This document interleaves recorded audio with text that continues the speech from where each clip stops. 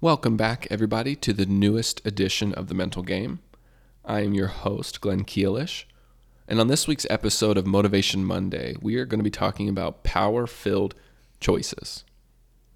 So something I talk about often with clients is that in life, you are dealt a very specific hand of cards. And it's not about the cards that you've been dealt, but it's about what you do with those cards. That is what matters the most. You can be dealt an extremely difficult set of cards, and through the choices that you make, through the beliefs that you have, through the behaviors that you exhibit, you can create something really beautiful from those cards. We have choices in everything we do. This is autonomy. This is part of our well-being.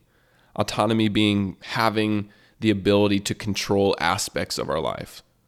And often we talk about controlling the controllables, right? Focusing on the controllables and what we are able to control on a day-to-day basis to make the most of every single day and make the most of who we are.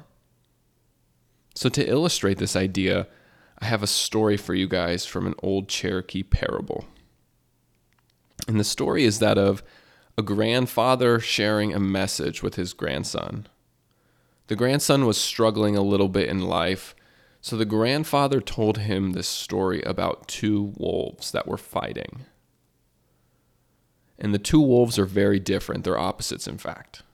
One wolf represents evil. One wolf represents good. So the wolf that represents evil is that of anger, sorrow, regret, greed, guilt, self-pity, ego, inferiority, etc.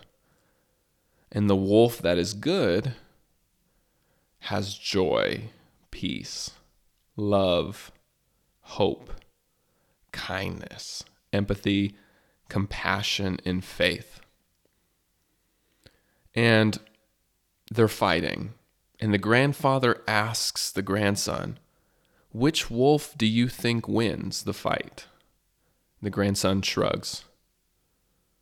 The grandfather simply replies, "The wolf that wins is the one that you feed." The wolf that wins is the one that you feed. This fight of two wolves is something that represents a fight that we all have daily in our lives. We all have choices. We all have something that can be pulling us to both the good and the evil. And it is up to us to make sure that the good wolf wins over the evil one. And the way that we can ensure that is by being intentional about which one we feed. Another way I like thinking about this is planting two seeds. If I was going to plant two seeds, how would I determine which one grows? Well, I would make sure that it got lots of sunlight. I would make sure that it got watered. So if I only do this to one of the two seeds, I think it's pretty obvious which one's going to grow.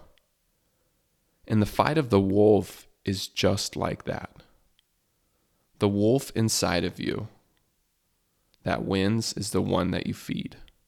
And there's a good wolf and a bad wolf inside each and every one of us, every single day. On a daily basis, we're given choices. We're given obstacles, barriers, to decisions, to problem solving, to different things that could make impacts on our lives. And it's important for us to be aware of feeding the right wolf that will best benefit everything we do. The fight of two wolves. Be kind to your mind, be your own best friend, and have a great day. See you next week.